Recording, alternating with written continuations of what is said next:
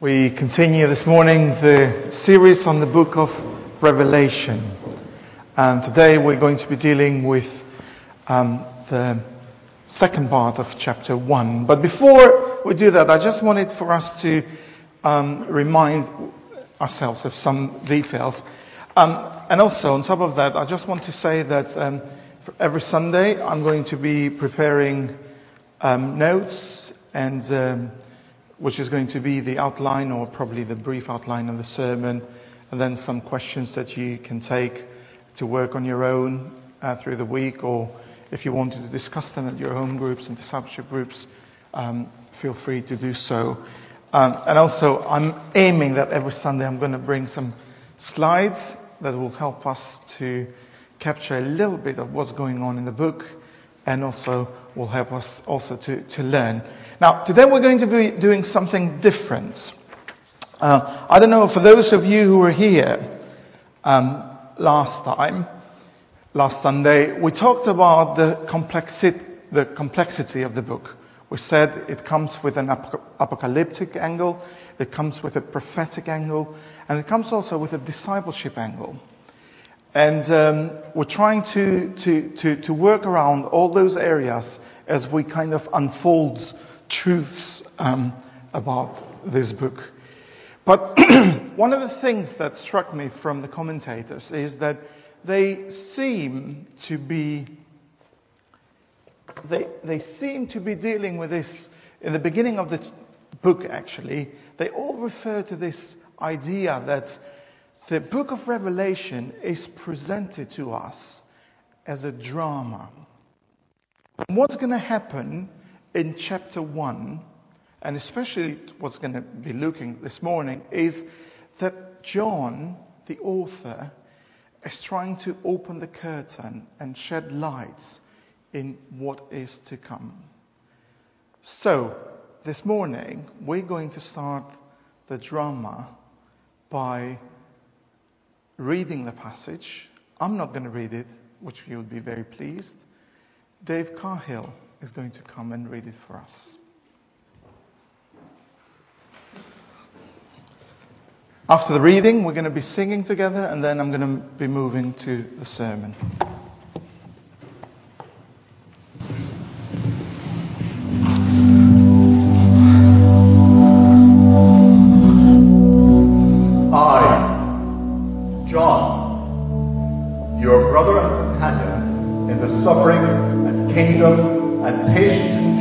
That are ours in Jesus, was on the Isle of Patmos because the word of the Lord and the testimony of Jesus. On the Lord's day, I was in the Spirit, and I heard behind me a voice like a trumpet.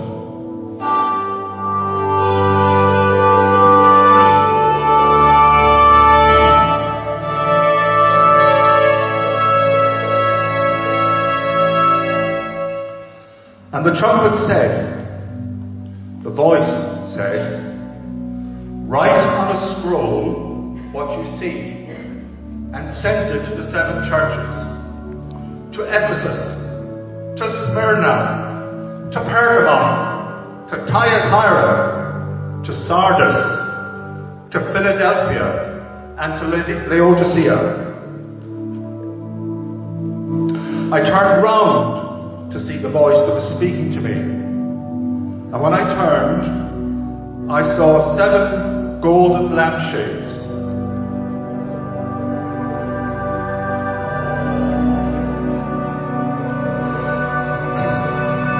And among the lampshades was someone like a son of man,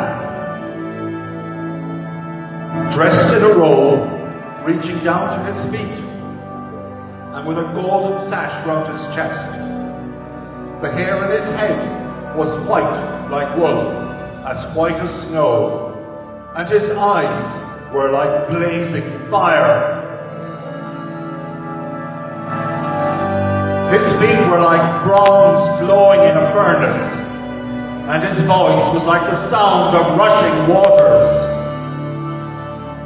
In his right hand he held 7 stars. And coming out of his mouth was a sharp, double-edged sword. His face was like the sun.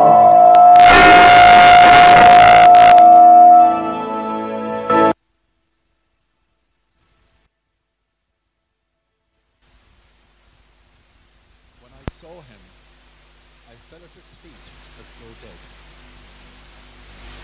And then he placed his right hand on me and said, "Do not be afraid. I am the first and the last. I am the living one. I was dead, and now look, I am alive forever and ever, and I hold the keys of death and Hades."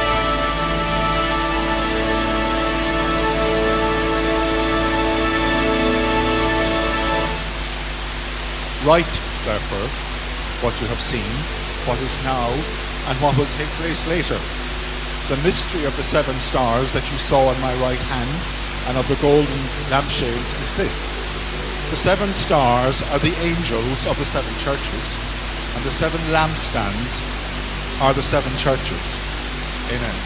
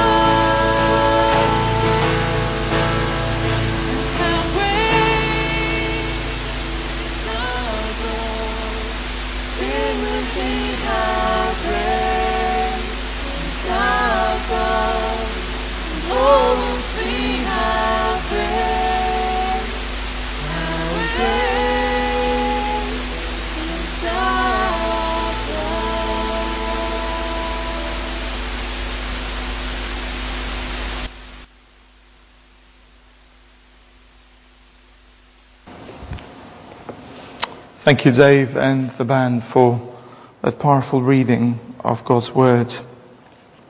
And let me remind you again this morning that not only the person who reads it, but the hearers and the ones who take it to heart will be blessed by this book. So here we've got John. He is on the island of Patmos. And he's got a revelation that has been imparted to him to pass it on. What a privilege. What a responsibility. And what a treasure that we've got that is passed on generation after generation.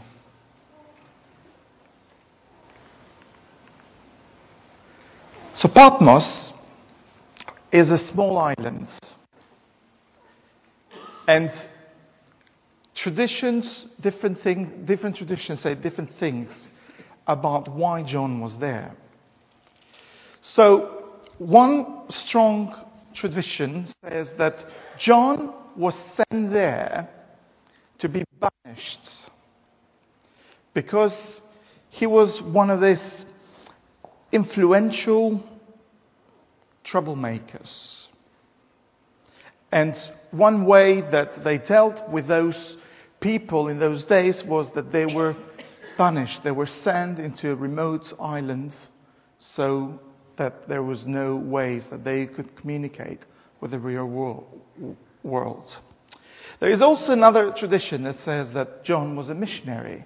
So he had gone there, and they kind of back that up from verse 4 when he talks about God's word and his service. And also, the other tradition is that actually John was sentenced to be dipped in hot oil, in boiling oil, and therefore he was just waiting for that time. So we don't know. I mean, there is different information that we get from different sources. And whatever he was doing, it's very interesting how in whatever capacity he was there, he still is able to receive this powerful revelation from God. He has been serving God. Now, I know that we're going to go into this a little bit later on the book, who John is and who is different traditions say that he is. You know, there is a discussion going whether he is the Apostle John. There is a discussion whether he is John the Elder. And there's also another discussion that is going on that one of the reasons why John is not disclosing who he really is because this letter that he's sending is a circular letter. So he's trying to keep the identity of the writer a little bit disclosed so that the letter is able to arrive to the churches because it's this trip. But we'll get into that when we go to chapter 3 and 4. But here we've got John. And he's continuing to be still, in this beginning chapter, very pastoral to his audience, to his recipients. He is kind of seeing this as an opportunity to see them eye to eye. So he's saying, John, I am a brother to you. I am a companion to you. And it's very interesting in the areas that he is identifying himself to be a companion to with the other churches, the 7 churches that he's sending this revelation, because obviously there was big persecution, and not only that, also big deceptions going on within the churches. And there are 3 things that he can identify with them as the brother in Christ, but also as a companion. He can identify with them in their suffering. He can identify with them in the kingdom. And He can identify with them with patience and endurance. Now, the moment I read this, I think of the Lord Jesus Christ. Isn't that the model of ministry that He lived and He passed on? Or isn't that the model of the ministry that He functioned in? Suffering, bringing kingdom, and patiently enduring, regardless of what's going on. So He's trying to see them eye to eye because He knows that being a follower of Jesus Christ is not an easy thing. Being a follower of Jesus Christ has got a price that each and every one of the followers ought to pay.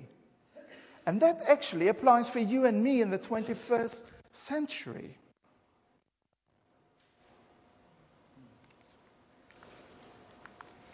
But He's not only a brother. John is saying that actually he is encountering something bigger than just the church and the companionship and the brotherhood. He is encountering the Lord. On the Lord's day, and in the Spirit, I heard a triumphing voice. Now this is John on the Lord's day. Do you see the sequence of his thought, that he's still bringing back them to the point where they can come and say, actually, we are here because of the resurrection. The Lord's Day is not the day that we're going to read later on in the book of Revelation, when it's the day of the Lord, when it's judgment and stuff. This is talking about the Lord's Day, when people of God, which in this case the early church, decided to be the Sunday, where they all came together and reminded them of the victory that they had in Christ because of His death and the resurrection. Do you see how pastoral he is being? He is pointing them to that right direction, because actually life for them is really, really miserable. They're having to deal with a lot of persecution. They're having to deal with a lot of things that are really causing them strife from outside. But also, we said last Sunday that there is some funny teaching going on, and there is deception going within the community. So he has to come back to that point, the Lord's Day, when we celebrate the victory of Christ over death. This notion of victory is very, very important for John and the recipients, and therefore we can learn from it as 21st century church, because he's talking about this victorious life despite the assaults of the devil, of the enemy, or other agents that the devil uses against God's church. And throughout the whole book, I'd really like for us to look at that. Not only what does it look for us in the 21st century in a Western developed country, but as I said last Sunday, it will be good to shed some light here with a perspective.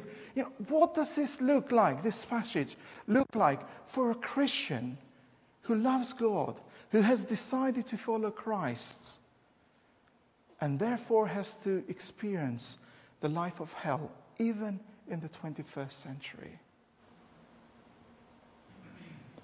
But John is saying he's a companion, he's a brother, and he is celebrating God's victory.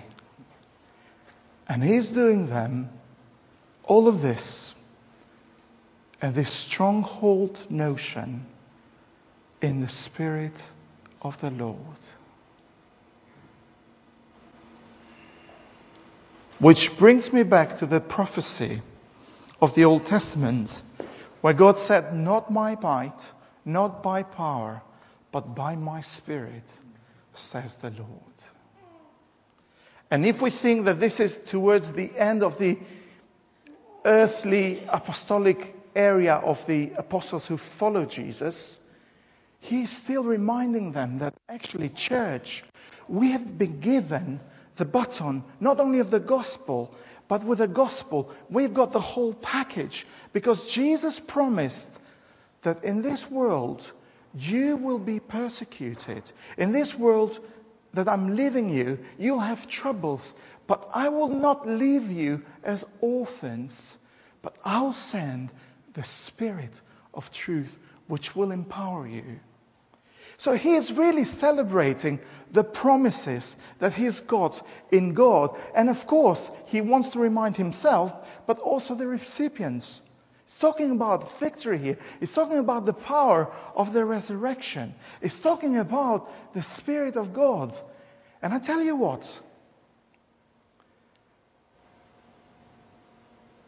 in moments when it's really dark and you think that there's not much life left for the church or for the community of believers.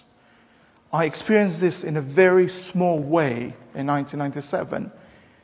There's only a few things that you can grab a hold of that become very close to your heart.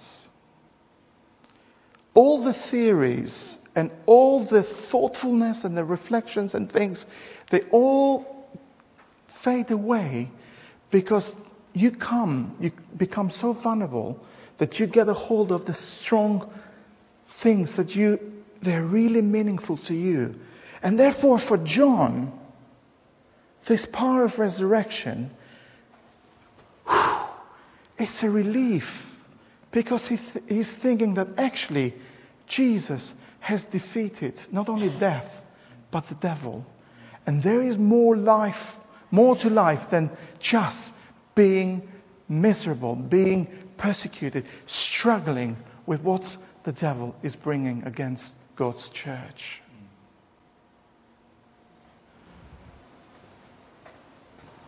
But here's John.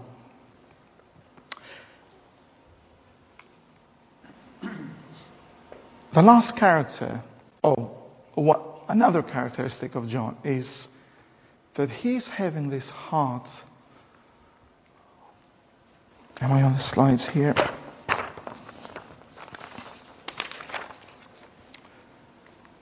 John is having this heart of obedience. He's obeying to what God is telling him. And you're going to see this throughout the whole book, that it's going to come directly and indirectly, that obeying Christ, obeying to what God has called us, is far more important than what we see from the outside, from what we see inside. So getting a hold of that is very important. So God speaks to him, and he needs to take this information that God has given to Jesus Christ, to the angel, and then to John for the 7 churches, wherever they are. Now, what implications do these things have got for us as a church? What are some of the things that we can stop now and think on our individual discipleship, but also on our corporate discipleship?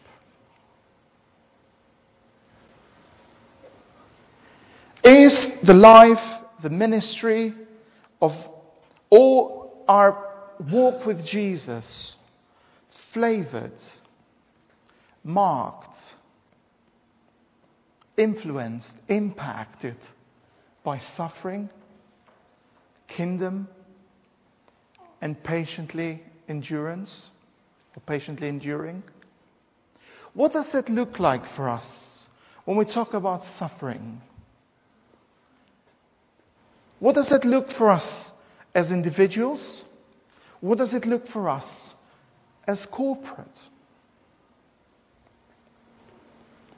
What does kingdom look for us as Cairns Road? What does it look for us in our workplace tomorrow when we get on the car and we go to see colleagues, to see things, to work with projects? Have we got a flavor of kingdom in what we do Monday through Sunday? The other question is about patience. Patience and endurance.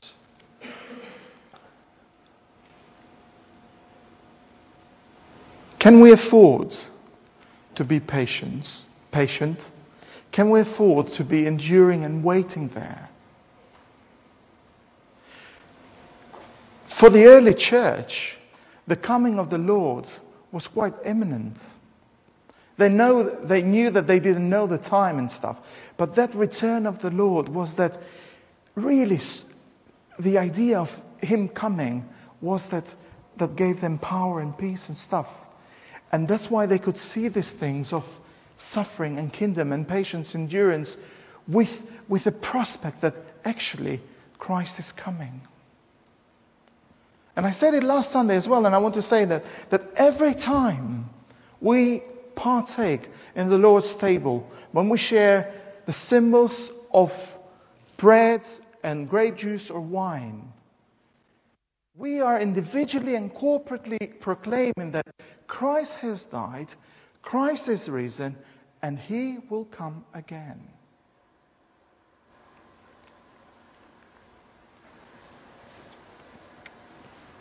What about the Lord's Day? Or in the Spirit? What does that mean for us as a church? How do we encourage one another to say that actually Sunday is so precious because this is the place and this is the time when we all as God's people, despite of the week that we've had or the week that we're looking into, we are going to look at this week differently. And the remembrance and the reminder of Christ's victory on the cross and the resurrection is going to really flavor, is going to really impact the way that we do this. Do we prioritize it in a way that actually I really pray that I will see Christ's victory in our gathering on Sunday? Do we pray for that for the church? Do we pray for the church, for the people who lead here, for the people who serve us coffee, for the people who set up chairs, people who teach our children and the young people, for the people who are behind the screen there? And is the victory of the cross and the empty grave the mark, the one that really influences, the one that really makes us to be together as God's people? And what about the Spirit? Do we want God's Spirit? Do I want God's Spirit? It's not prescribed. It's not. In such a regimented world, when we want everything so regimented and so well planned and stuff, see it in the Bible, see it in the Old Testament, see it in the New Testament. It was unexpected. And it was beyond the expectations of the people who were experiencing the Holy Spirit. So do we pray? Do we ask that actually we're going together every Sunday because we've got the conviction in our hearts that we're celebrating Christ's victory? And we are not going to do it just because it's Sunday and we've got nothing else to do. But we're going to do it prompted by the Spirit, expecting for Him to transform us so we can go and live our week the way He wants us to live. And what about the churches? We're going to be dealing with the churches the next 2-3 Sundays individually and see Why is God concerned for his people? And why is John so concerned to pass on this message? But it's very interesting that the vision that we see of the churches,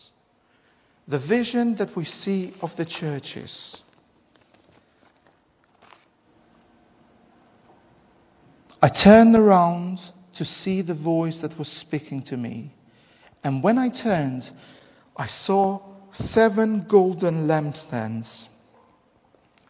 And among the lampstands was someone like the Son of Man, dressed in a robe reaching down to his feet, and with the golden sash round his chest. His head and hair were white like wool, as white as snow, and his eyes were like blazing fire. His feet were like bronze glowing in a furnace, and his voice was like the sound of the rushing waters. In his right hand he held 7 stars, and out of his mouth came a sharp double-edged sword. His face was like the sun, shining in all its bright brilliance. What the churches are going to experience, what the picture that John is experiencing and is having to pass it on, is the picture of the resurrected Christ.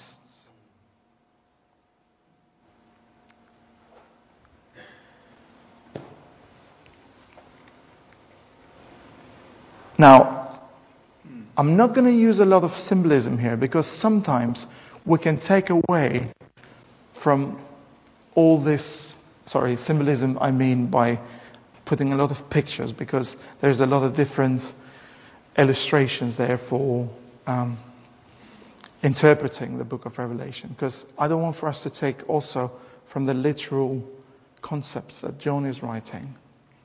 But one thing is clear, that Christ is in the center of these lampstands. And I know that we've been looking in the book of Revelation only chapter 2 and chapter 3 ever since we became Christians. And we forget that Christ is not finished with his church. Christ is not finished with Cairns Road. Regardless of all the things that we think are going wrong, or all the things that we think we're doing right. But one thing that we should not forget, and John very clearly reminds us, is that we cannot be called God's church if we have not got Christ in the center. We can be called anything but God's church without Christ in the center. Now, I know this sounds a little bit dismissive and it's exclusive, and my intention today is not to do that. But God's word is very clear that when John is having this revelation that is being sent to the churches, which are symbolized with 7, or each church is a lampstand, one powerful part of this revelation is that Christ is in the center. So this morning I'm going to ask a different question to us as Cairns Road. What are some things that we can do better as God's people to highlight, to emphasize, and to celebrate the fact that Christ is in the center of our community? What does that look like for our cafe, who opens 3 times a week? What does that look like for other day activities that happen here during the week? Stay and play, mainly music, baby club. What about Noah's Ark, preschool? What about us going to work? What about us raising children and grandchildren? What does this look like for us that we could highlight or reflect and celebrate the fact that Christ and nothing else is the center of what we do. That's a tough job, church.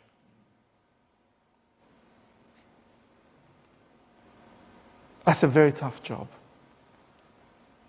And that's why John is suffering. That's why John is persecuted. And that's why those Christians are persecuted. Because they're being vocal. Because they're being intentional. Because they're being very kingdom orientated in what they do. And that's why they get in trouble. Because if they kept quiet,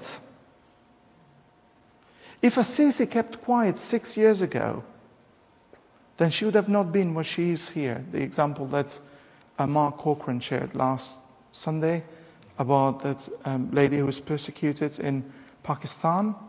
If she would have kept her mouth shut about Jesus, she would have not been in prison, and she would have still been with her 6 children.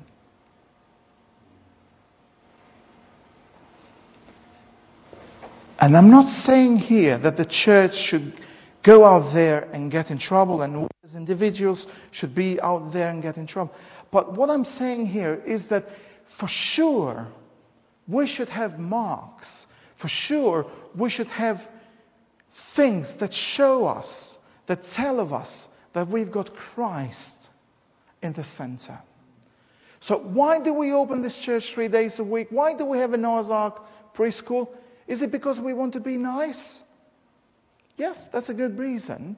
And that's the reason that our customers and families want to hear. That's the reason that they see. But I think we can step up a little bit to this. And we're saying, actually, we want to be this people. We want to serve out this community because this is what God has called us to. And this is what we want to proclaim, Christ. And this is one of the ways that we are showing that Christ is in our center. I'm going to be a little bit more personal. What are the marks that show that Christ is the center of your home groups? If you don't go to a home group, I want to ask the question, why? If it's the good banter and fellowship that we have, that's great. But it's very clear that those home groups, discipleship groups, being discipled by Jesus, cannot be called discipleship groups if Christ is not in the center.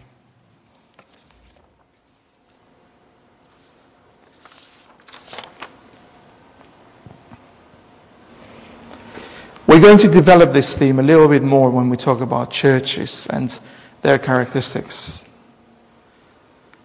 The last point that I want to make is something that John does in response to this revelation.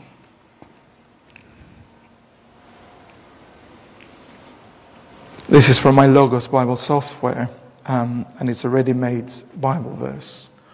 When I saw him, when I saw this resurrected Christ, when I saw the splendor of the King that we just sang, all I could do is shut up and fall on the ground.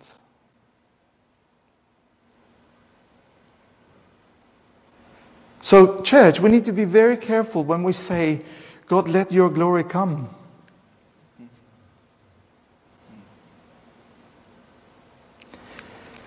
So what this revelation makes John immediately do is fall in wonder and worship this God that is revealing to him. And I don't know whether John is feeling here very privileged, and I'm sure he is, but I don't know what's causing him, but instantly he falls down like he is dead and has to be reminded that it is okay. Has to be reminded that the fear of the Lord is the beginning of all wisdom. So John is fearful, but he is not devastated. He's just encountered this picture that he had never seen before of who God is. And that's all he can do. And God talks to him and says, now get up. It's okay. Because you've got a job to do. You need to pass on this message to the churches.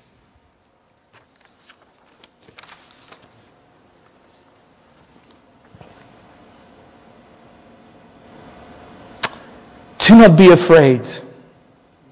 I am the first and the last. Elections in America. I am the living one. I was dead, and behold, I am alive forever and ever. And I hold the keys of death and Hades. Do you remember the promise that Jesus made to Peter? Peter, upon you I will build my church, and the gates of Hades will not prevail against it. Do you see the continuation of the promise that God is continuing to build His church? Write therefore what you have seen, what is now and what will take place later. The mystery of the 7 stars that you saw in my right hand and of the 7 golden lampstands is this. The 7 stars are the angels of the 7 churches, and the 7 lampstands are the 7 churches. We talked about the 7 lampstands. Now, is John suggesting here that Cairns Road claims to be God's church, and therefore, as part of the package, we've got an angel? Is that too embarrassing? Is that too unacceptable? I haven't got any problems with that. I know that there is a strong interpretation that says that it refers that the angels were the leaders of the church. I'm sure I'm not an angel.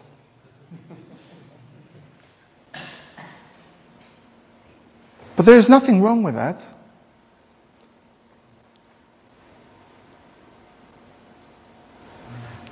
We'll stop here because the conversation with the churches carries on.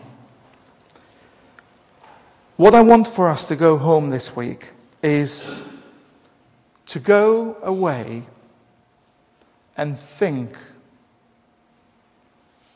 of the vision and celebrate the victory that we've got in Christ.